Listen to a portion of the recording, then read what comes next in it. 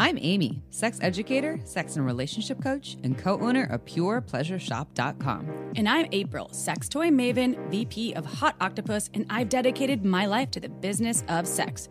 We're two people with a passion for educating and inspiring shame-free conversations about sex and relationships. Welcome to the Shameless Sex Revolution. Want to learn more? Go to shamelesssex.com, and for 15% off of some of our favorite sex toys, use coupon code shamelesssex at purepleasureshop.com. You are listening to a pleasure podcast. For more from our sex podcast collective, visit pleasurepodcasts.com. Well, hello, everyone. Hey, everybody. Welcome back to the Shameless Sex Podcast. This episode is all about the diaca. Yep. Is it? Really? Mostly about the diaca. I feel like it is. And I learned some other various things about, I won't even give a spoiler alert, but the whole thing about sitting on screens and what happens to testosterone when that happens, which can also affect humans of any gender. Yeah, I need to get off the screens. Damn. Well, good luck with that. We're writing a book. So we're writing a book over here. Yeah, it'll be out sometime next year. So this is about penis enhancement. Now, when you hear this doesn't necessarily only refer to enlargement. This is ways to optimize and enhance the penis in general, but also the whole human being, like April said, because it's about hormones, all kinds of factors. And Dr. Brandeis knows a lot about this and actually has done some really interesting research studies that are new and changing the way we can approach sex, specifically around the penis, or maybe it's not sex, but hormones and the way that their sexual health, I guess, is a better way to put it. He's a genius. We had him on our show before. He wrote the book, The 21st Century Man, which it's a big old book. We've had feedback from listeners that have loved it and have taken a lot from it. It's a reference book that you can use again and again. It is massive, but it's almost like the encyclopedia for what you need for everything, men's health. Yes. Yeah, all things penises, basically. All things cocks. So welcome to the All Things Cocks episode. And here we have a sex question about cocks. So let's dive in. So sex question from an anonymous listener. I want a bigger cock. I am 4 inches hard and not super girthy, and I feel like I'm not enough. Is this a problem? If so, is there anything I can do to change this? We've had something like this before, and you're not broken. You're not broken. You are normal. I remember when I did my sex ed certification training with SFSI, and we learned there, and this was more like a sex positive perspective, and this was in 2008, that the average cock, I believe in the U.S., and they made a broad average, and this is hard as well, is between 4 inches and 6 inches. 4 inches is on the lower end of average, and 6 inches hard would be on the upper end of average. Well, that wouldn't make sense because average is the combined totals of those two. I think it's 5.6 inches because I did look at that. But the reason why they do that is to make it more broad. Like they're saying it that way, at least my understanding, so that you're not like, wait, if I'm not 5.5, then I'm below. Like they made it so that if you actually looked at like the broader average, then you would fit in there. So be like the median. Yeah, median, yes, or something. Yeah, that's how they said it then. Granted, this is 2008, and I know that you worked with companies that have done more research on cocks. We have to globally with Hot Octopus because we make penis toys, so we had to take the world's average. So it's, and it does vary from country to country. It's about 5.5, 5.6 hard. Yeah. So depending, a lot of the English speaking countries, specifically like Canada, the UK, Australia, are around the same, which is about this 5.6 range. And this is I don't know how many people are sampled. So these are statistics, right? So if they sample 1,000 dudes and that sample was the average, you just don't know. I'm so curious about the girth piece, right? Do we have an average girth? Oh, I do know this, but I don't want to give you false information. Okay. I can come back on that. There is one. There is an average girth, but it's less talked about than the whole. A lot of people, it's all about length. It is. Like, right. Or like all the hype is like, am I 9 inches or am I 4 inches or whatever? And like, and we're big fans of, it's the motion in the ocean. It's the knowledge. It's the presence. It's what you do with it. It's how you connect with your partner. 3.66 girth is the average. It says, but flaccid. Interesting. Yeah. Huh. 9.16 centimeters. Huh. Centimeters. Yeah. For all you global folks, here's one thing I will say about this. I have a couple of things I would say. In my perspective, I like that Sissy model, the 4 inches to 6 inches, because I think that it encompasses the broadness of cocks. Granted, some cocks are way longer than that and shorter. And I'm a huge advocate, and I think April is too, more about, like I was saying, the actions and the energy and the behaviors and the way we connect with our partners and the way we touch them and pleasure them. And, you can have a cock that is 4 inches that to your partner might not be everything that they're looking for. They might want something thicker. They might want something longer. And you also have lots of fingers. You have a mouth, and there's plenty of sex toys out there. And so my first thought is there's nothing wrong with you. You are enough. And I always come back to what Susan Bratton says about our different bodies. Yes. And I don't know if this person's even having sex with vulvas because they're not stating this. So, but if you are having sex with vulva owners, and there's plenty of vulva owners who have smaller pussies, vaginas, and a big, long, girthy cock might not work well for them. And so Susan Bratton talks about that. Like you're kind of working with finding your I want to say perfect, but your ideal fit, and that there are people out there for you. And there's other ways to play, but there's no one right way to have a cock. It doesn't have to look one way. It doesn't have to act one way. It doesn't have to be one length or type of girth or whatever. Because if whoever you're having sex with, assholes, pussies, all the things, they're all different too. Like, I don't know why we don't talk about like, well, what's the average length of your pussy versus my pussy and the girth of yours, mine. It's inside, so people can't typically measure it on their own unless they stick something in there. And you don't see it, right? Like porn, right. We're seeing cocks, but you don't know you can't see what's happening on the inside. And really, vaginas change with birth, with hormones. The cervix drops. Yeah. So there's a lot of variables in I think the measuring of vaginas, but there's definitely, I don't know about an average. Like I wouldn't be like, oh, the average vagina is 2.5 inches. I have no idea. I know that I have a tilted uterus and that I have a shallow vagina because a gyno told me that years ago. And I was like, what the fuck does that mean? So big long dicks don't really work well for you. I can't wear vaginal cups, the menstrual cups. Yeah, exactly. Yeah. Everyone's different. And it's a matter of finding people that you feel aligned with and also that accept you as you are, right? If you meet with people or match with people who shame you for your cock, then they're not your person. Also, probably because they just don't sound like very well educated and not shaming people. How to change this. So this episode, actually, Dr. Brandeis shares some new technology about this as medical technology. So stay tuned and you can learn more about that. And the one thing that we've heard about on our end, we don't have cocks, so we haven't tried this, but is the bathmate pumps. Yeah, but they're not like typical air pumps. It's a water pump. And I believe you fill it with water and you can only pump it onto your cock like 1 or 2 times, because if you do it like 8 times, you might oversuction your cock. You let it hang out there, and the way the water works with the tissue of the skin, it really can make things thicker, girthier, and maybe a little longer. And we both know penis owners who have said, wow, this thing actually works. It's amazing. I could actually like shift the size and shape of my cock. The air pumps usually not technology, but gravity just sets back in. It looks bigger inside in that moment. Have you ever seen? I know that there's stoppers for penises that are You're larger. Talking about the bumpers. Yes. Yeah. But are there anything like extenders that folks? You could actually also do a strap-on harness too. Perfect. Okay. Yeah, Perfect Fit has been known. That brand, Perfect Fit. They make extenders, and they have extenders where you wear it on your cock and it can add both girth and length. But one of the downfalls is you're going to lose sensation. It's like a thick condom, basically, made of a soft silicone material. And I believe you kind of strap it around the balls so it stays in place. Okay. But we used to sell them at Pure Pleasure. We probably have them at purepleasureshop.com. And Perfect Fit's an awesome brand. Yes, they are. And so, yes, but you might lose sensation. So if you're really looking to do kind of like a home remedy, the Bathmate line would be up your alley. And we actually, at Pure Pleasure's website, have a Shameless Sex's favorite sex toys and products, and all the Bathmate products are on there. Does that extender? I don't know a lot, and if you don't know, that's okay, because I know that you're not a penis owner. But I wonder if you could use it flaccid.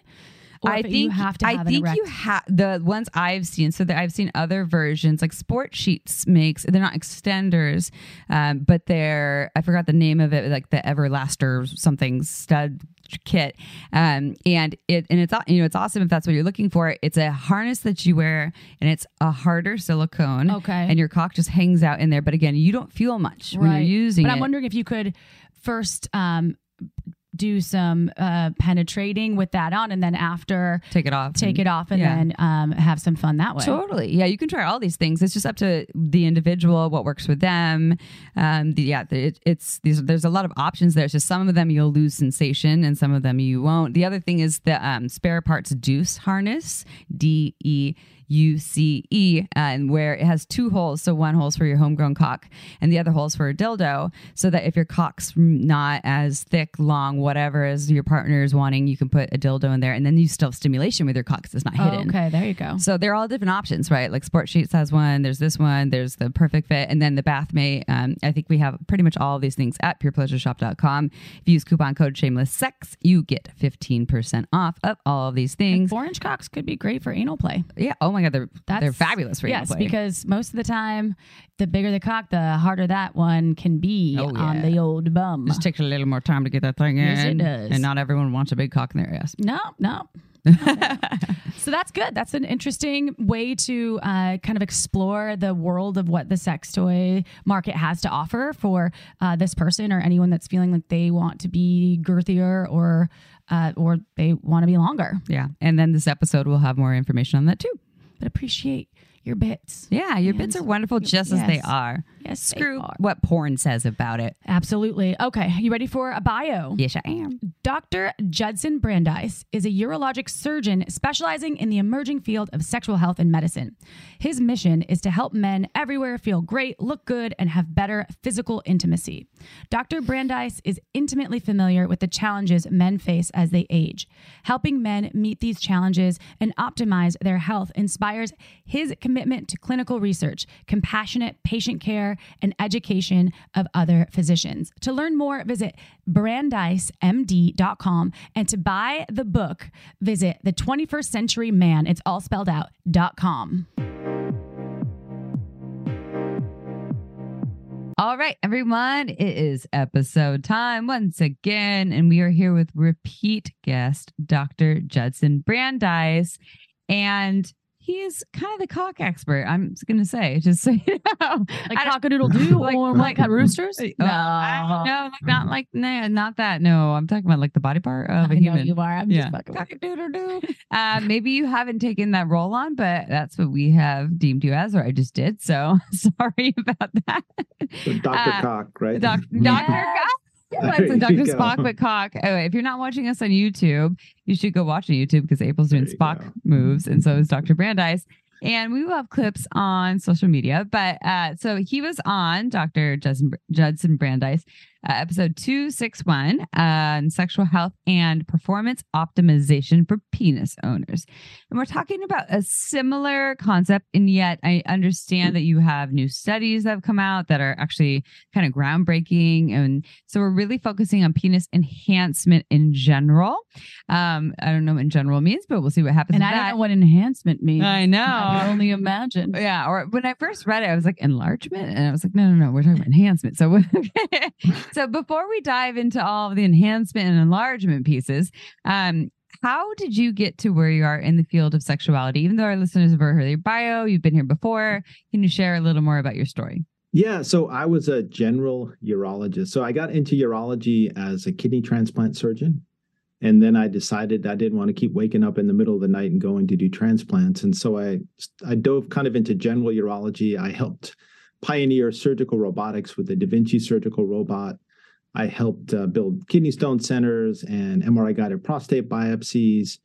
And about 3 years ago, I became really interested in regenerative urology. So the ability to help men improve blood flow to their penis at an age or a time in their life when things were in decline. And so I helped do studies on shockwave therapy and platelet-rich plasma and stem cells and peptides and other regenerative technologies. And that's really what got me interested in sexual medicine. Oh, wow. From the kidney to the cock. Other. Yes. There you go. I love it. Okay. I forgot about that when you were on the show last time. And your episode that aired, I don't know, maybe 2 years ago. I'm not sure exactly. Only a year. Maybe a year. But it was really enlightening. I loved just talking with you because you're full of such amazing information. You really are. And your book is like half weapon, half encyclopedia because it's thick and like it's got a lot of juicy, good information. The 21st century man. So, okay. Moving on though. Penis enhancement. All right. What does it mean? Is it a thing? And what are the options for penis size enhancement? Are we talking about just the size or what are we talking about here? Yeah, so I'm the first scientist, a clinical researcher ever to show that you can increase the length, girth, and function of a normal man's penis. And I presented that information at the International Society of Sexual Medicine a couple of weeks ago in Miami. And it's really been kind of an interesting journey because I really don't care that much how big guys' penises are. But I would see guys, in fact, I saw a patient today who had a fat transfer and it basically destroyed his intimate life for the rest of his life. Because he has... what is a fat transfer? Yeah, so he had this in Beverly Hills about 15, 20 years ago. Isn't it strange? Like all the bad stuff seems to come from Beverly Hills. Except for... there's some good things too. Except for that one. The Real Housewives of Beverly Hills. Yeah, there you go. But guys want more girth for their penis. And so they would do liposuction, take out the fat, spin it down, and then inject it under the skin, but above or outside of the erectile bodies. But if you feel it, it feels like squishy, like a squishy beanbag, and it looks like a big pig in a blanket. Yeah, I mean, it's too girthy because the thing is you can't enhance the head of the penis. Are they still doing this, or is this like an old school thing? There still are people doing it, unfortunately. The other thing is that people are now using fillers. So hyaluronic acid like Juvederm or the same fillers that people get put in their lips or their face, and they inject it into under the skin, into the cock. Well, right. And so if you look, I looked up the price on this. It costs anywhere between $5,000 and $15,000 for a series of injections over a day or whatever. And it lasts for about a year or two. And then you get a lumpy, bumpy penis, right? So all those movie stars, you see that the fillers are kind of sagging down and their lips look all weird. Well, that's the same thing that's going to happen to your penis. And you paid $5,000 to $15,000 for the privilege of doing that. Wait, is that what happens? They droop? I didn't know that. So gravity takes over the fillers? Yeah, gravity takes over the fillers. Whoa. Yeah. Some of it gets reabsorbed because a lot of the fillers are kind of natural. Like hyaluronic acid is, in a lot of our bones and joints and stuff like that. But I use that topically. Is that bad? Is my face going to start doing that? Go make it better. Faces. Okay, good. Yeah. Sorry, I'm not going to interrupt you anymore because that's important. Back in Beverly Hills, again, there was a Dr. Rosenstein, I think his name was, who was doing suspensory ligament ligation. So the suspensory ligament hangs from the pubic bone, which is the bone that sits under the pubic hair and holds the penis up. And that's the reason when you get an erection that the erection goes up. And so if you cut the suspensory ligament, then the penis hangs lower. So it looks in the locker room like it's longer. But the problem is it doesn't change the length of the penis. It just changes the angle on erection and that it hangs lower. And then over time, these guys were getting scar tissue. And so then their penis wouldn't extend during erection. So in the end, they actually got shorter penises. Interesting. And now there's even from Beverly Hills, a silicone penile implant just for size. And I've seen myself at least 3 or 4 patients who've had them removed. There was just a paper at the meeting that I went to, 15 patients getting them removed. I think it's a ticking time bomb and it's expensive. It's a $15,000, $20,000 surgery. So, here I was like, I think we can do better. I think there's actually a way to improve the length and girth and function of a normal, healthy man's penis. So we're not talking about a guy with erectile dysfunction. We're talking about like a guy between 20 and 50. And if you ask these guys, more than 50% of them will say that they want a bigger penis, than the other 50% are lying. Mm-hmm. Right? It's just one of these things that guys want. And I just wanted to prevent guys from doing something that could harm themselves. So all dudes want a bigger penis? Really? I think most of them do. What about like the ones with like John Holmes size cocks. They're probably not going to Dr. Brandeis. Yeah. Okay, got it. Okay. Yeah. Although there is the top heavy issue where you have so much cock that it can't actually get fully hard to the point of having the form of penetration that you would see in mainstream porn. So there is such thing as I'm not doing air quotes too big.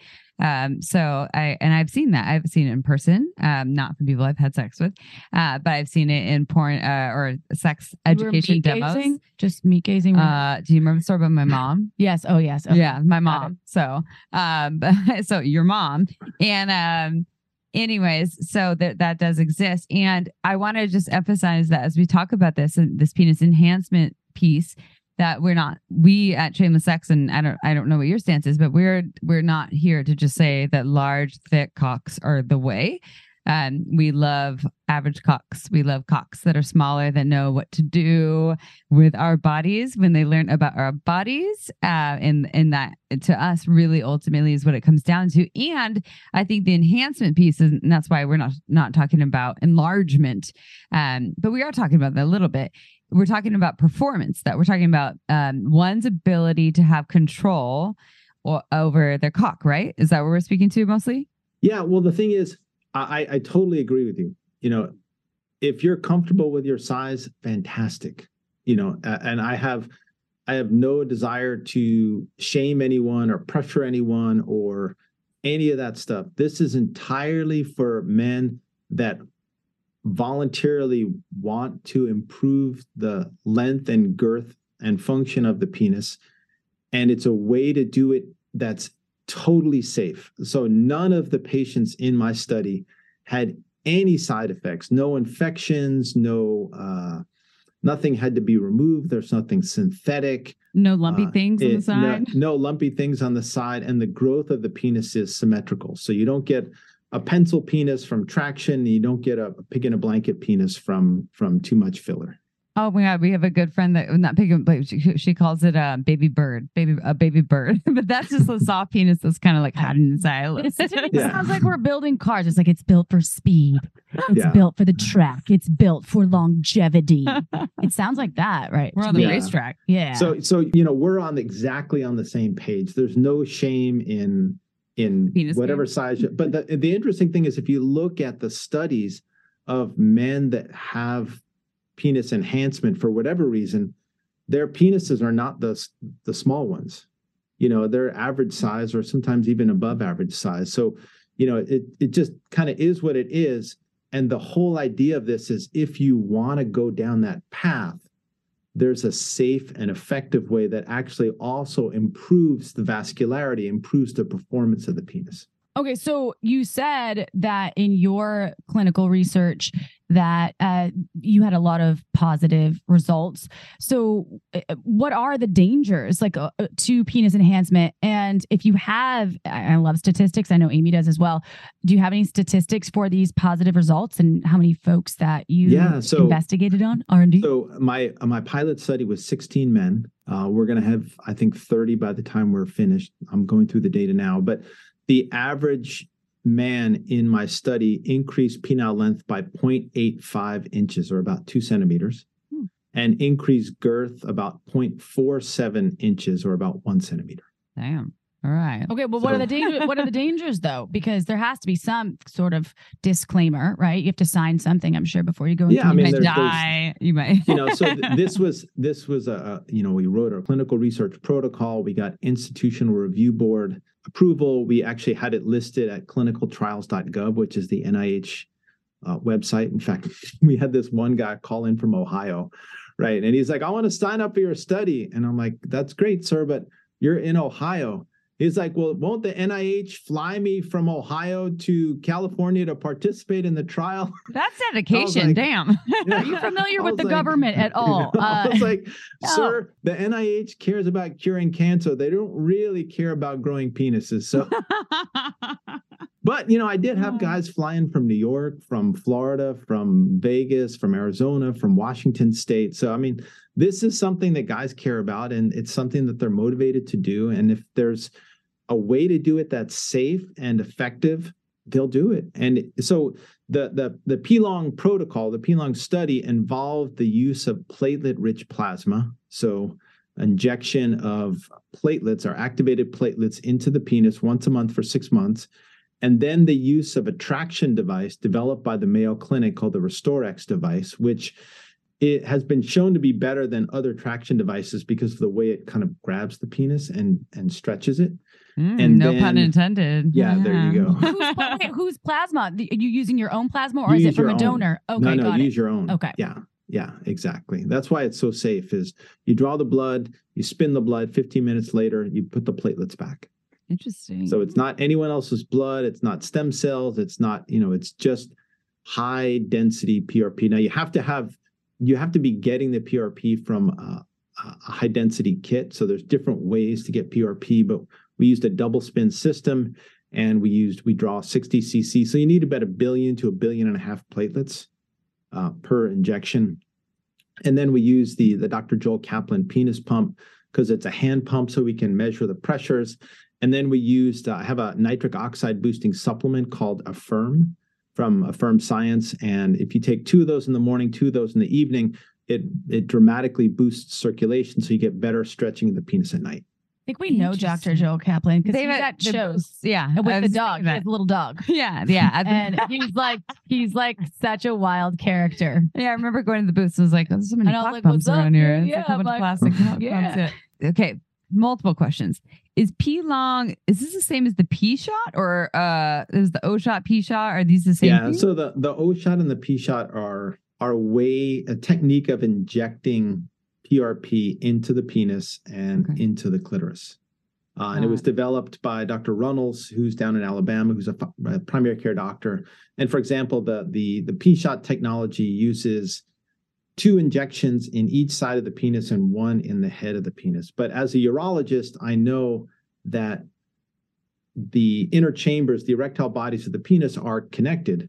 So there's really no reason to do 2 injections on either side because it's like putting 2 doors into one room. You only need 1 door. And then the head of the penis really doesn't have an erectile body. It's not connected to the erectile body. And it actually hurts like hell to get your penis injected in the head of the penis. I mean, imagine in my clit, it's the same tissue, right? So exactly. And so, if you want to inject for sensitivity, like I've done that on a number of guys who either are diabetic or have had trauma down there, you want to inject in the frenulum, which is where most of the nerves kind of travel to. And so that's my rationale behind 2 injections was that that's all you need. And the other thing is I developed an ultrasound guided technique. So a lot of people that are injecting PRP into the penis aren't necessarily sort of hitting the target. They think that they are. Yeah. But once I started using ultrasound every single time I was doing injections, and there are very few people that have put needles in more penises than I have. That's claim to fame, right? There's my 15 minutes in the sun. Even someone really experienced like myself, who's an accomplished surgeon, you typically what you'll do is you'll go kind of through and through the corpora because you can't see you kind of know where it starts, but you don't know where it ends. And so the P-Long providers that are part of the P-Long network are all going to be trained on using ultrasound to guide the needle to make it much more of an accurate scientific process. Okay. So it's almost you map the cock on some level and then kind of go in from there. So I just want to repeat something back to you because I want to make sure I'm understanding this. So this isn't just for the visual of having a bigger or longer cock. There's also this can improve, I'm assuming, some of the nerves that experience and the sensation. If you're a cock owner, these processes, the P-Long, and you're going to have to go over the PRP thing as well with me because so maybe I can explain what PRP is. Please, that would be great. So the platelet is a really interesting cell, right? There's only one kind of platelet in the body, right? So platelets go all over your body. And platelets have 2 functions. One function everyone knows, which is to cause a clot, right? To stop bleeding. So say you cut yourself, right? And then the part of your body that's cut or injured or traumatized calls out to platelets to come and and create a clot. And they call out by releasing calcium and a bunch of other cytokines and factors that make the platelets home to the site of injury, right? And platelets are round. That's why they're called platelets, right? But when they're activated by calcium, they put out little arms. They almost look like starfish, and they grab onto other platelets and they form a web that then red blood cells and clotting factors get caught into, that causes like a big wad of tissue that creates a clot, right? And we all see that happening all the time.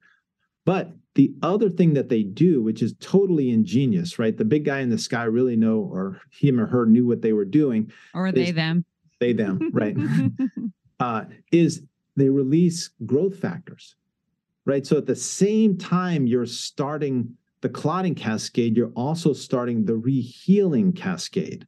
And so, if you cut your finger, none of the other skin on your arm grows except for that little area of your finger that grows back really quickly. Interesting. And so that's the genius of platelets. And that was discovered, 20, 25 years ago.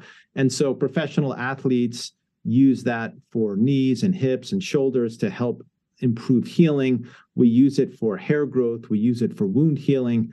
And then now it's used for sexual rejuvenation, either with the O shot or the P shot.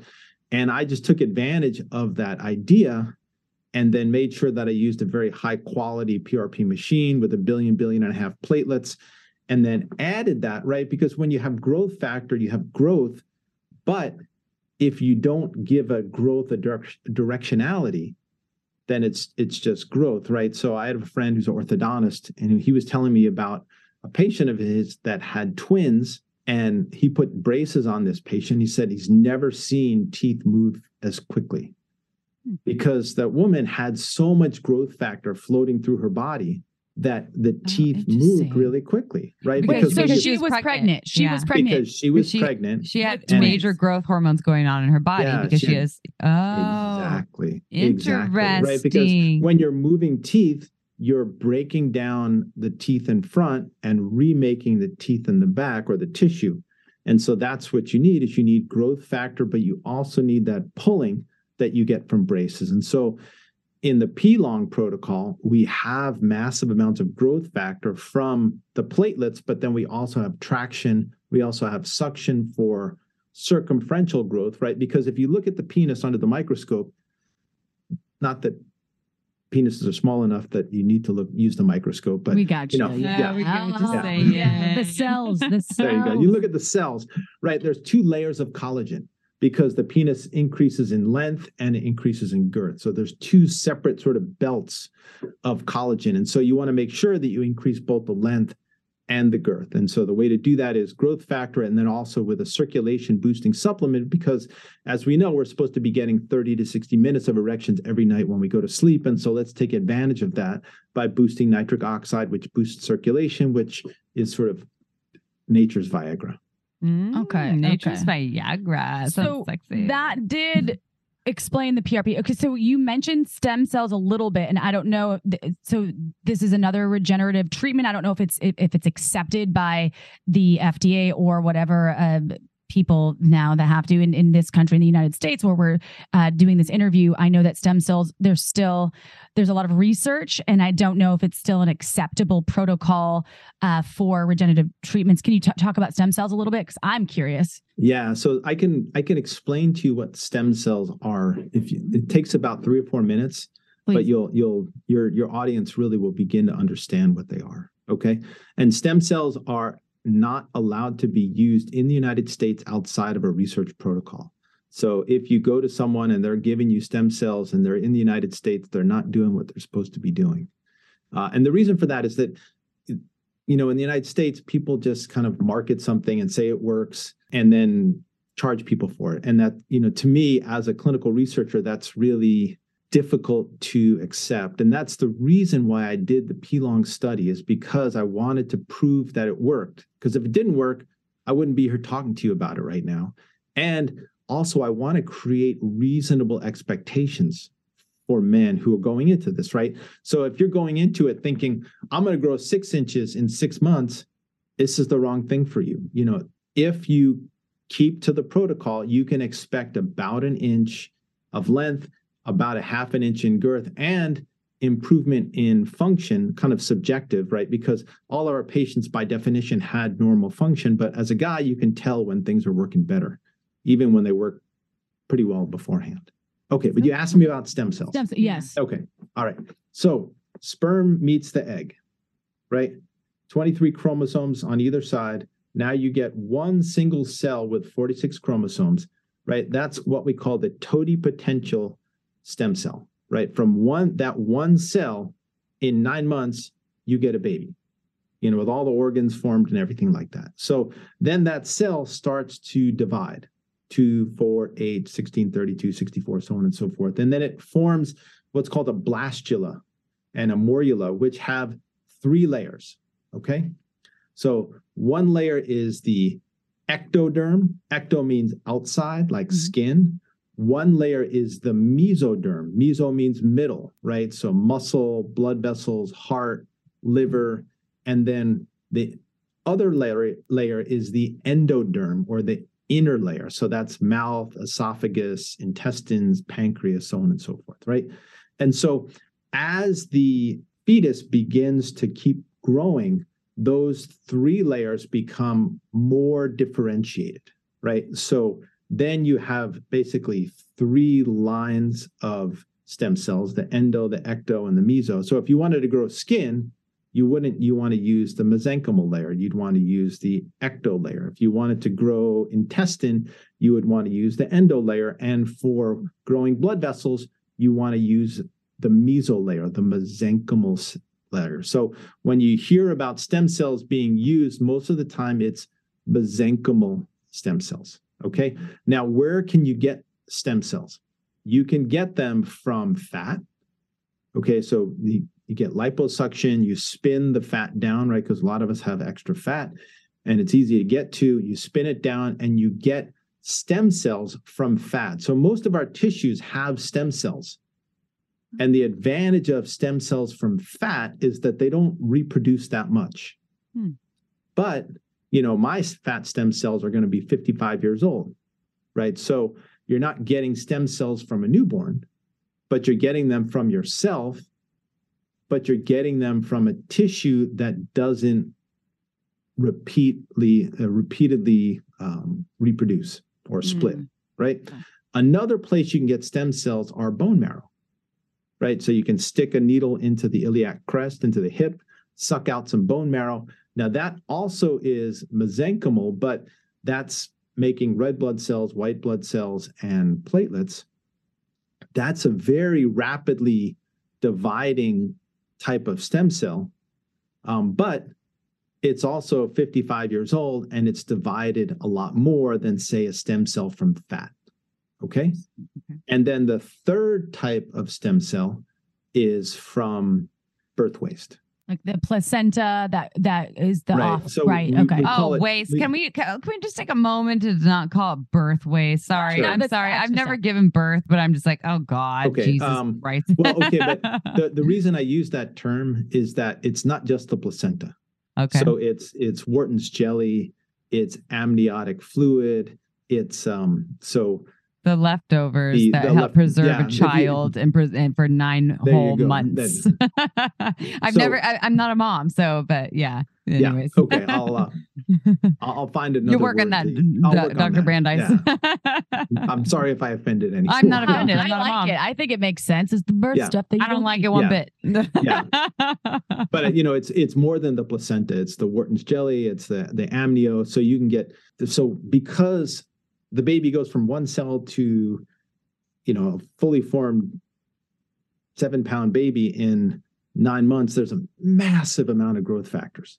And so you can take those afterbirth products. Nice correction. and process them and isolate the mesenchymal stem cells.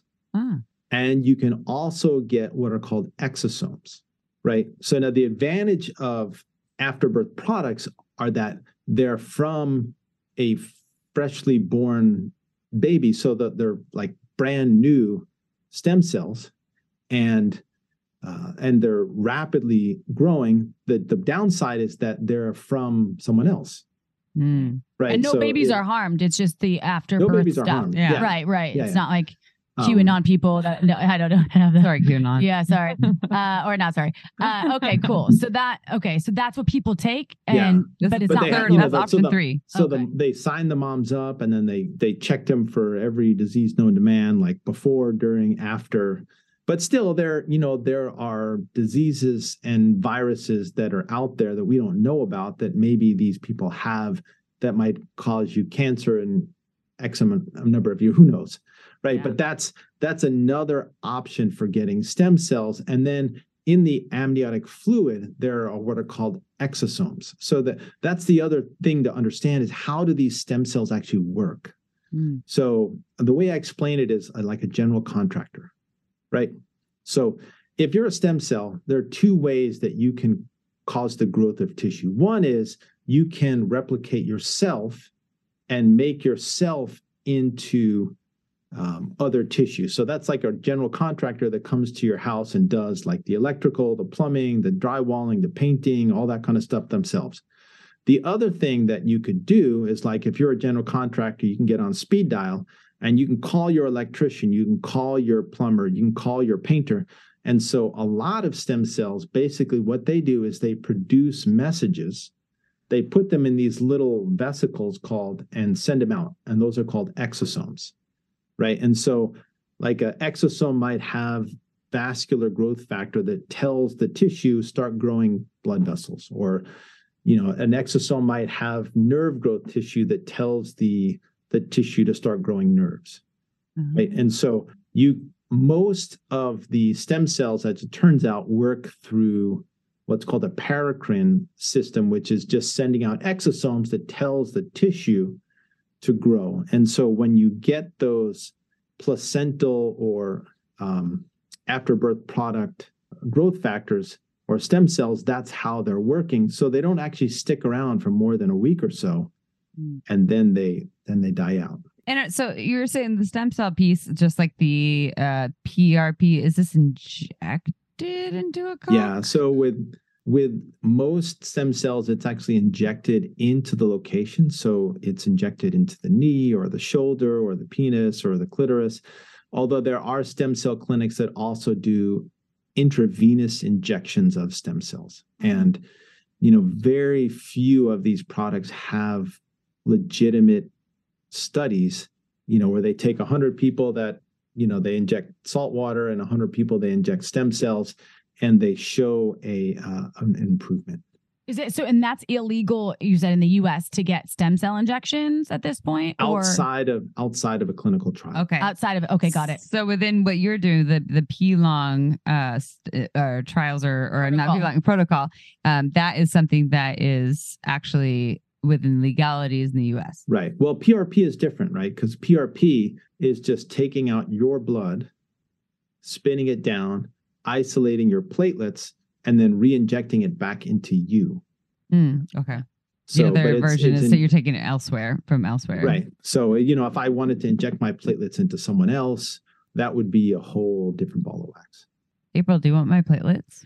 No, but I'm thinking if you had a child, you could kind of like preserve the afterbirthing product in the freezer. Isn't that a thing? I think that they ground up blood. Right. They do cord blood. Registries. I'm wondering if that would be something that you could do if you get a knee injury, you had a kid, and then 18 years later, and you froze all of the embryonic fluids and some of the afterbirth materials that come out, and then you had that injected. If that would be something that would be effective for helping you heal. I wish I had a baby now. Damn it. Yeah, I mean there are legitimate doctors that are growing biologic tissues now. There's a guy, Tony Atala at Wake Forest, and he grows. There's a condition, I forget what the name of it is, what little girls don't grow vaginas properly. And he actually 3D prints the matrix for vaginal tissue and then puts stem cells into that matrix and grows real vaginal tissue that then they can use in surgery. Interesting. It's just mind-boggling. So, we never did cord blood for our kids. I think we were too cheap, but knowing what I know now, it actually would be, if my kid blows out a knee in 10 years, they'll be able to take that cord blood, isolate those stem cells, grow them up, with growth factor and create new biological tissues. I'm almost certain that that's going to be a reality. That's awesome. We're so far from where we've been. And as someone who has a lot of questions about the medical world, I also have a genetic disease, which I won't share about right now because it's not about that. But I've come to grow a lot of love for pharmaceutical world, which I have also a lot of questions about, and the medical world, which I also have a lot of hesitation about. And I just am so grateful to live now where I have access to the medications that I need for my very rare genetic disease. And now we're hearing about access to other ways to up our enhancement for other reasons. And we're just so far along. And so what a wonderful age. And also, I know it's challenging for a lot of people. Time for a quick break to talk about our hands down favorite lube, who also happens to be a sponsor, Uberlube. Uberlube is a luxurious silicone lubricant that enhances intimacy, and I actually want it all over my body, y'all. I'm not joking. It's long lasting and it leaves my skin feeling really velvety, almost silky, and has no flavor or scent. In April, I've heard you say this, great for oral sex. That's right. Mm-hmm. And they happen to have thousands of doctors and therapists in the U.S. alone recommending Uberlube to their patients for various reasons, including it feels amazing on the skin, it's highly body friendly, it's less likely to change the pH, and that vitamin E leaves the skin feeling nice and moisturized. Uberlube is not just for sex. It's for massage. You can use it for your hair frizzies, for buffing up your tattoos, and it even prevents chafing. It comes in this gorgeous glass bottle that I love, so the aesthetics are beautiful. It has this easy pump top. You're going to love it. It looks more like a cosmetic, so you can leave it shamelessly on your nightstand. Just go to uberlube.com and use discount code SHAMELESS to get 10% off and free shipping. Again, that's uberlube.com right now with code SHAMELESS for 10% off and free shipping. This podcast is also brought to you by OMGYes.com. I've been recommending OMGYes to my clients for years now, and it's completely changed their lives, including that of my own. OMGYes utilizes scientific research of real vulvas showing techniques to pleasure the pussy. And then they turn the research into tasteful, educational short videos, animated modules, and infographics. And here's the thing, OMGYes is for anyone who wants to learn about vulva pleasure or take it to the next level. Hey, vulva owners, want to transform your own orgasms from good to out of this world? Or vulva admirers want to up your pussy pleasure skills? Well, you gotta check OMGYes out now. OMGYes studied more than 20,000 people of all ages from 18 to 95. There are 3 seasons. This is not a subscription service, and you don't need to download anything. There's external pleasure, internal pleasure, and a season all about sex toys. Your purchase helps fund more research, and it's an incredible gift. Go to omgyes.com/shameless to get 10% off right now. Again, that's omgyes.com/shameless to receive 10% off unlimited access towards enhancing your pleasure power. So I'm going to flip the switch a little bit. Testosterone time. Woo! We love testosterone. Okay, so what are some of the key points that penis owners should know about testosterone and how it affects the body? Yeah, so testosterone is the main hormone for men. It's what makes us men. It's what makes us, boys in utero.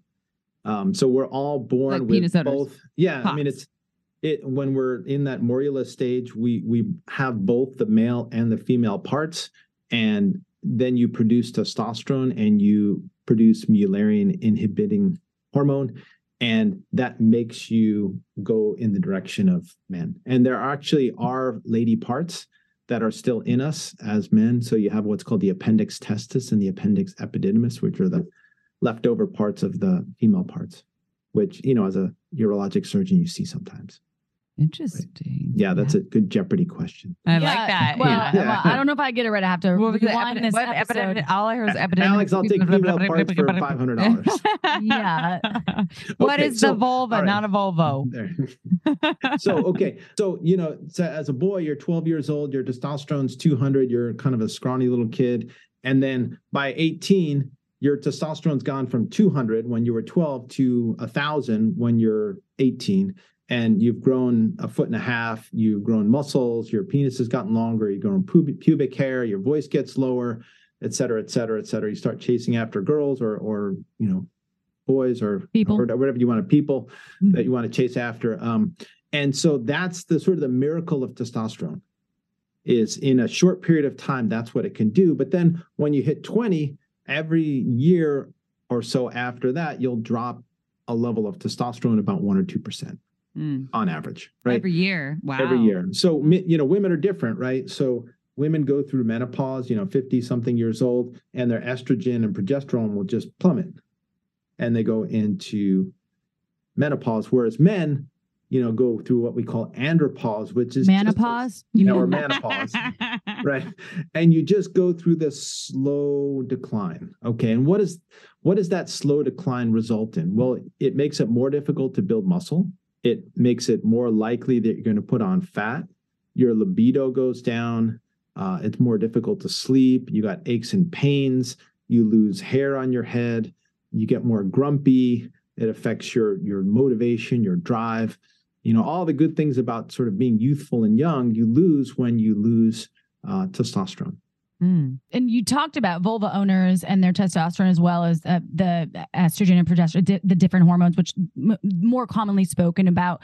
And is that something in terms of testosterone? If I'm a vulva owning cis woman and I'm 40, and so I know that when I've had my hormones regulated, I know that testosterone is important for driving my sex, like driving my libido, that pussy, making that pussy, and I want to make sure I have the normal, and I hate that word, that's why I was trying to avoid it, but the normal amount, the healthy amount of testosterone, right, in my system. Anything else that I should know as a vulva owner? Yeah, it's important to know that men have testosterone and estrogen, and women have testosterone, estrogen, and progesterone, right? And it's just a different level and different ratio. And we're all taught men are from Mars and women are from Venus. But if you look actually at the molecular structure of testosterone and estrogen, the only difference is a single hydrogen atom, right? So the smallest unit of matter is the difference between testosterone and estrogen. So it's very easy for your body to convert testosterone into estrogen. I'm from Uranus. Oh, sorry. Wait. No, I know you're just from Uranus, but I still want to know about converting testosterone. I just had to make him laugh. I want to know what he's talking about. Damn it, Chip. I'm from Venus Vagina. Hey, that's a Burning Man name. Just okay, so I totally fucking interrupted Dr. Brandeis. So we're converting testosterone. Testosterone and estrogen. So that, that's why women and the adrenal gland, so the ovaries make estrogen and the testicles make testosterone, but the adrenal glands kind of make a little bit of both, right? And then in men, testosterone gets converted into estrogen. And so especially men that are obese, fat is a great place to convert testosterone to estrogen, which is why fat guys get man boobs. Oh, because their estrogen levels are lower higher. Sex drive too. Would that And go lower hand in sex hand? drive. Oh, interesting. Yeah. So the more weight you put on outside of your, ideal, I'm doing air quotes, body. What's the index? BMI. Yes. Yeah. Would potentially lower your sex drive. And absolutely. Yeah. And the other thing is, I think of things in sort of an evolutionary sense. So if you're a hunter and you're out on the plains, killing buffalo, you need really high levels of testosterone, right? Because buffaloes don't like being killed.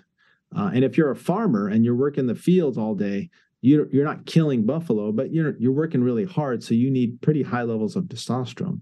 If you're sitting in front of a computer all day, or especially if you have a laptop sitting on your lap, producing warmer temperatures, your body is smart. Your body says, listen, I'm not tilling the fields and I'm not killing animals, so I don't need to make that much testosterone. So that's why the level of testosterone as measured in men in the United States is declining each year, and it's like 30% lower than it was 50 years ago, because we don't do the things that generate the need for more testosterone. We're not as physically active That's so interesting. That is really, I know that just blew my mind. And it makes perfect sense. And I feel like I'm a 12-year-old fucking boy half the time, or like a frat boy. But she's on her laptop a lot. Yeah, so I got to get out. I can't kill a wild animal because I don't want to, but I need to get out. And what do I need to go to the gym and like slap some ass or something consensually?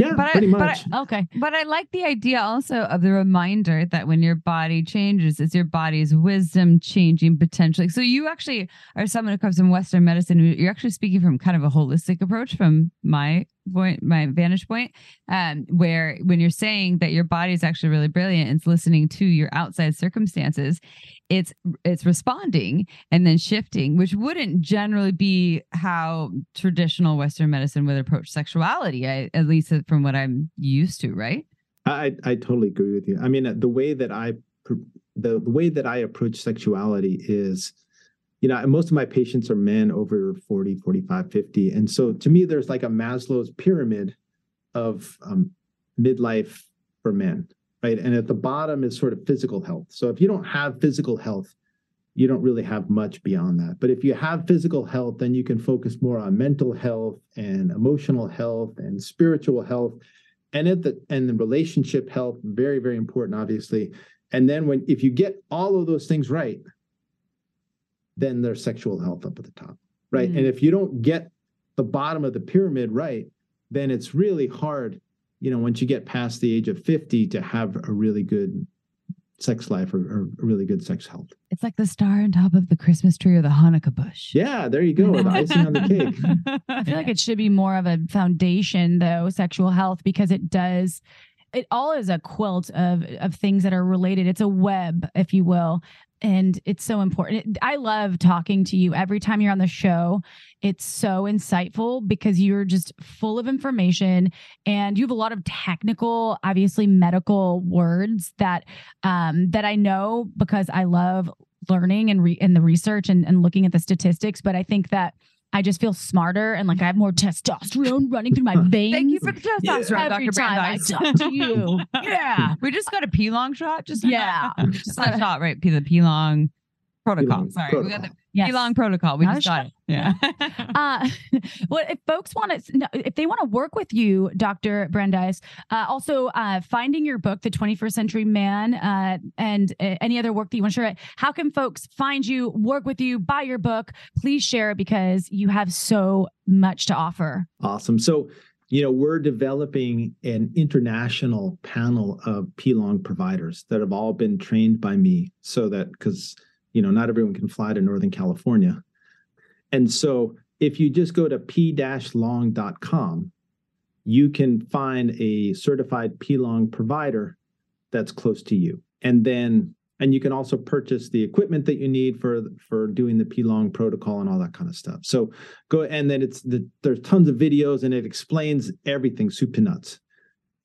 So go to p-long.com. If you're interested in my book, just go to the 21stcenturyman.com, all written out in letters. And if you're interested in my medical practice, go to brandeismd.com, brandeismd.com. If you're interested in supplements, my men's health supplements, go to Affirm Science, AFFIRM Science.com. And then I have a really good YouTube channel, which is Brandeis MD, where I do a lot of teaching for physicians and lecturing to patients. And so I put up most of that kind of stuff on my YouTube channel. And then I actually even have an Instagram. You'll be tagged in it because it's really a good Instagram channel, but I don't put stuff up on. Now you do because we're gonna have multiple clips. So. Well, I mean, I have people that put stuff up on there. Like I'm not. Yeah, I'm actually reasonably technical savvy, but I'm not social media techniques. Well, we'll have all these in the show notes too, by the way, and maybe not all of them, but most of them, because there are a lot of really extensive links. But we'll try our best to get most of them on there, so you don't have to remember all of them. Everyone, like you can go look at the show notes wherever you're listening to this podcast. This should be on there, so you can find where to find Dr. Brandeis and his work, and how to enhance your cock. Yes. Sorry, I just like saying you it are 50. Well, I like I like how some people just say penis. Like we have a friend. Yeah, here we go. One of my fingers. Live long and prosper. Yes, live long, prosper. We have a friend. Every time she talks about sex, she's like highly sexually active. She always says penis. I'm like, penis. I call it a peen. I call it a peen. A peen is like when I'm talking about my dog. A cock or a diaka is what I'm talking about, like someone I'm fucking. Anyways, tangent. So, okay, we found out how to work with you, how to find you. To all of our listeners, April's usually the closer. I'm going to close right now. If you have not reviewed us or rated us on iTunes or Spotify, please go there and do so now, because it helps us grow, get the message out globally to people who do not have access to sex positive sex education, and especially messages from females, from people, females, people like Dr. Brandeis and other from the birth waste. It's from the birth waste. No, it's from the byproduct. Yes, he's the learning. Afterbirth product. Yes, I like that. See, we're all learning together. And also, if you really want to support us, also support our sponsors. We choose them very, very carefully. We actually say no to 90% of the people that come to us. Yes, so we do. Yeah. So go and buy their products because they're really wonderful. And I'm going to let April close with this part because she has a better voice than I do. But what would you say at the end of the show? I always want to give a shout out to each and every human that's listening. And thank you. We love you so much. We appreciate you. I say that from the bottom of my heart and I mean it. And I just love you. So I know Amy does too, because we talk about we have the best listeners ever. So thank you. Thank you for being part of the Shameless Sex Revolution and making us part of your day or night, whatever you're fucking listening and wherever you are. And that's it. That's all. We'll see you next Tuesday for another episode of Shameless Sex, y'all. Ciao for now. Want to learn more? Go to shamelesssex.com, and for 15% off of some of our favorite sex toys, use coupon code shamelesssex at purepleasureshop.com.